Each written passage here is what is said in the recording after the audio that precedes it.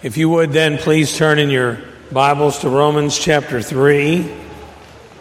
Romans chapter 3, verses 19 through 26.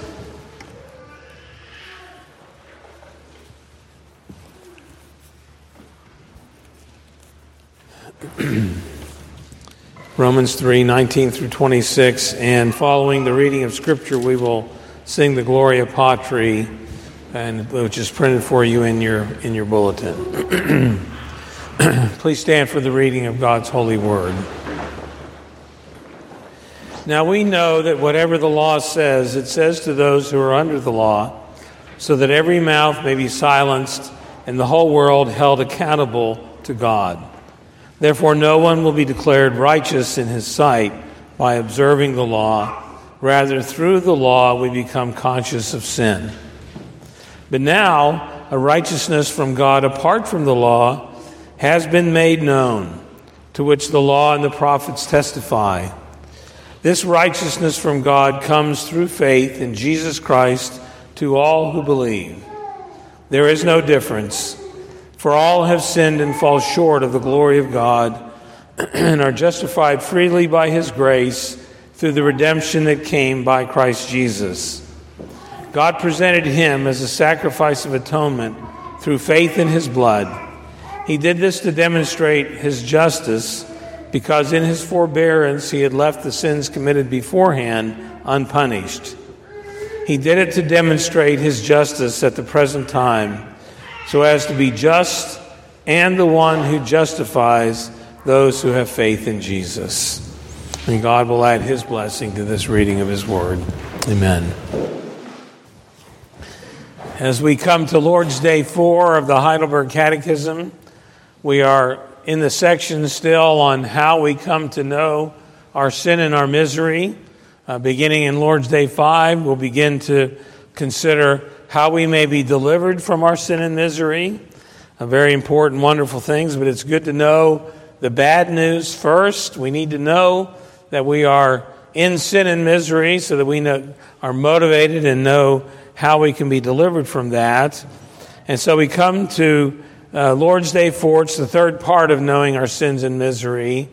And there's three questions that highlight two particular qualities and characteristics of God: His justice and His mercy.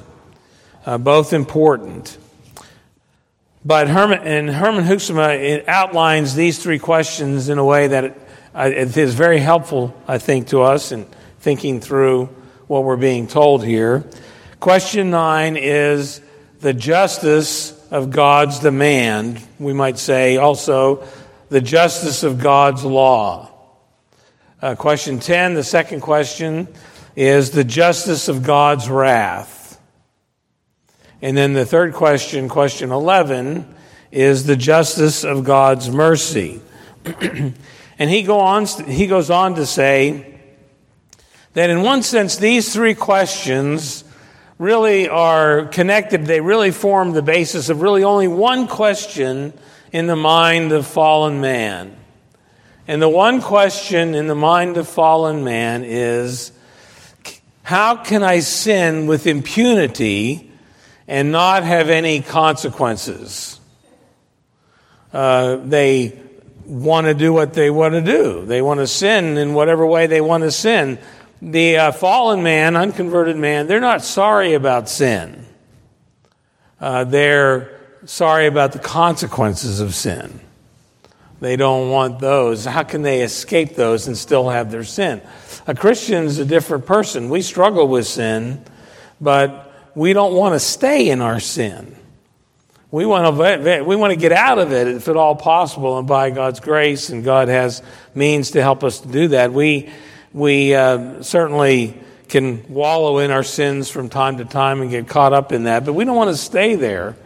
The unconverted man, he's quite content to be there, but how can he get rid of the consequences for his sin? He's afraid of the results. And so their objective, the way they are attempting to do this, it's really only imaginary and totally futile. But the way that fallen man tries to do this is he tries a bold attempt from his sinful heart to change the living God. If only we can get God to change, then we can have what we want. He invents a god of his own image, like himself, an idol, that gives him the freedom to sin without consequences. He tries to take away from the living God his sterner attributes, like holiness, like wrath, and just focus on the more pleasant attributes, like love, like mercy, like goodness.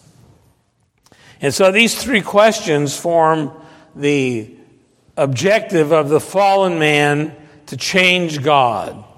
And so question number 9 is essentially saying, how can we get God to relinquish his commands? We need to get God to give up his law and his command. Question number 10, the second question is, how can we get God to relinquish his justice? That's our problem. God needs to change. We need to get rid of his justice. How can we get God to change and relinquish the demands of his justice? That third question, question 11, and how can we get God in relinquishing his justice to have mercy overthrow justice? Surely God's merciful, so he shouldn't want to be just, and he can't be just. In his vain blindness, he thinks he can get God to change. But what a horrible outcome that would be. To have a God that's changeable. To have a God that we couldn't depend on. To have a God whose promises made to generations past are not true today. To have a God whose threats made generations ago don't bear weight on us today. It would put us in a similar situation perhaps as the ancient Greeks, who had these capricious gods who would do whatever they wanted to do anytime and had no standards, and so you couldn't depend on them. Any sacrifices you offered to them were not a guarantee of anything. What a horrible way of life that would be, to have a God who's changeable. But we don't have a God who's changeable. We have the unchanging God. He's infinite, eternal, and unchanging in all his character. And it's that God in whom we trust. So we come to question number 9, and it asks the question, does not God then do injustice to man by requiring from him in his law that which he cannot perform? We've learned already the sin and misery of man is that he's fallen into sin, and by nature we are totally depraved and unable to do that which is pleasing to God, certainly unable to do any spiritual good before Almighty God. And so the attack comes against God that he's unjust to require that from man. And the answer of the Catechism is not at all. For God made man capable of performing it, but man, by the instigation of the devil and his own willful disobedience, deprived himself and all his posterity of those divine gifts. God does not change, and therefore the demands of God's law do not change. And it's not unjust for God to continue that demand. And yet that's the objection thrown against God. If you're still in Romans, you can turn to Romans chapter 9 for just a moment. Paul brings up this very specific attack against God in Romans 9:14. And it's in the context of the doctrine of election, which can be a difficult doctrine for us as we think about it. But in Romans 9, verse 14, Paul says, "What then shall we say? Is God unjust? Not at all. By no means." Or some translations, "God forbid." God is not unjust. He can't be unjust. His character is righteous and holy. He could no sooner be unjust than he could change his nature, than he could deny his being. And God created man in a wonderful covenant relationship with him in the garden. And God provided for Adam and Eve all the wonderful blessings of that relationship. The gifts and the abilities and the blessings that they had in knowing the Lord. And he gave them the command, we think particularly of the prohibition, but essentially the command of the garden in terms of positively of their life with him was to love the Lord their God with all their heart, soul, mind, and strength. And God gave them all the resources they needed to obey that command. And they had every inclination of obeying that command.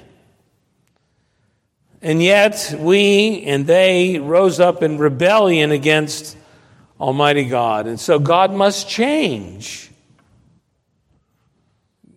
God must change the demands of his law. But God is just. Is it unjust for God to continue the demands of his law even after man rebelled against him? How could that possibly be? God hasn't changed. His character hasn't changed. His law hasn't changed. It's man that's changed. And man's relationship to him. Here, if you're still in Romans 9, look at verse 19. Again, an attack against God. One of you will say to me, then why does God still blame us? For who resists his will? God's the one at fault. But God is not unjust. It's interesting reading a number of different resources on the catechism and in preparing for this sermon and the others. On this particular question, I found in several different of the resources a common illustration. And the illustration that was offered was that of a builder. Now, this is not a condemnation of builders. There's many wonderful and good builders. But this story, the analogy goes like this. An owner of a particular property hires a builder to build and construct a particular structure on his property. And the owner provides for the builder all the resources he needs to do that work. All the financial backing, all the materials, everything that's needed for that builder to do what he's contracted to do is all provided for him. Nothing is left missing in all that he needs for his job. But say that builder goes out and he squanders that money in gambling or futile entertainments, and it's all gone. Is it unjust for the owner to hold the builder to his contract? And the answer is no. He had provided everything that the builder needed to accomplish the work. The owner wasn't at fault. The builder was. God provided everything that we needed to obey that command. And yet at the instigation of the devil and the inclination of their hearts and ours, we rebel against Almighty God. God is not unjust in the demands of his law, even though man complains about it. Question number 10, the second question, the justice of God's wrath, asks the question, will God suffer such disobedience and rebellion to go unpunished? Is there any way God can change and not hold fast to his justice? Can we change God's justice to wink at sin and allow it to go by without making any punishment of it or retribution of it? And the answer is by no means. He is terribly displeased with our original as well as actual sins and will punish them in his just judgment, temporally and eternally. As he has declared, cursed is everyone that does not continue in all the things which are written in the book of the law to do them. God does not change. He cannot and will not relinquish his justice. And the corruption of sinful man, both in his original sin and the actual sins that grow out of that, must be dealt with according to his just and holy character and law. Rebellion must be punished. Adam and Eve were warned, you're free to eat from any tree in the garden, but of the tree of the knowledge of good and evil, of that you must not eat. On the day that you eat of it, you will surely die. And God even then delayed the execution of the judgment so that it would allow room for grace to come in and grace to be revealed. But God, in his justice, must punish rebellion and sin because he is a God of justice. He is a holy God. In the verse we read earlier, you are not a God who takes pleasure in evil. With you, the wicked cannot dwell. God is light, and in him is no darkness at all. Therefore, he cannot dwell with the unrighteous. He cannot have them in his presence. He has to execute out of his holiness and just wrath punishment for sin. God could no sooner wink at sin and ignore it than he could change his nature. God is unchanging. It is not possible for him to allow sin to go unpunished. Then the third question, question 11, is not God then also merciful? And here the fallen man is trying to pit two attributes of God against each other, his justice and his mercy. Well, isn't God merciful? Well, surely if he's merciful, he won't carry out his justice. And so man tries to pit these attributes against one another and try to get God on the horns of a dilemma. Well, is he going to be just or is he going to be merciful? And the Catechism answer is, God is indeed merciful, but he's also just. Therefore, his justice requires that sin which is committed against the most high majesty of God be also punished with extreme, that is, with everlasting punishment of body and soul. God does not change. And therefore, his mercy cannot annul his justice. And in God, these attributes are not at war with one another. They blend together perfectly in his holy character. His justice is a merciful justice. His mercy is a just mercy. And the significance of our sin, as is brought out in this particular answer, what makes our sin so sinful, makes our sin so heinous, is not in the character of the person who sins, though there are noble people who commit sins that become scandalous to us, but that's not the source of the heinousness of our sin.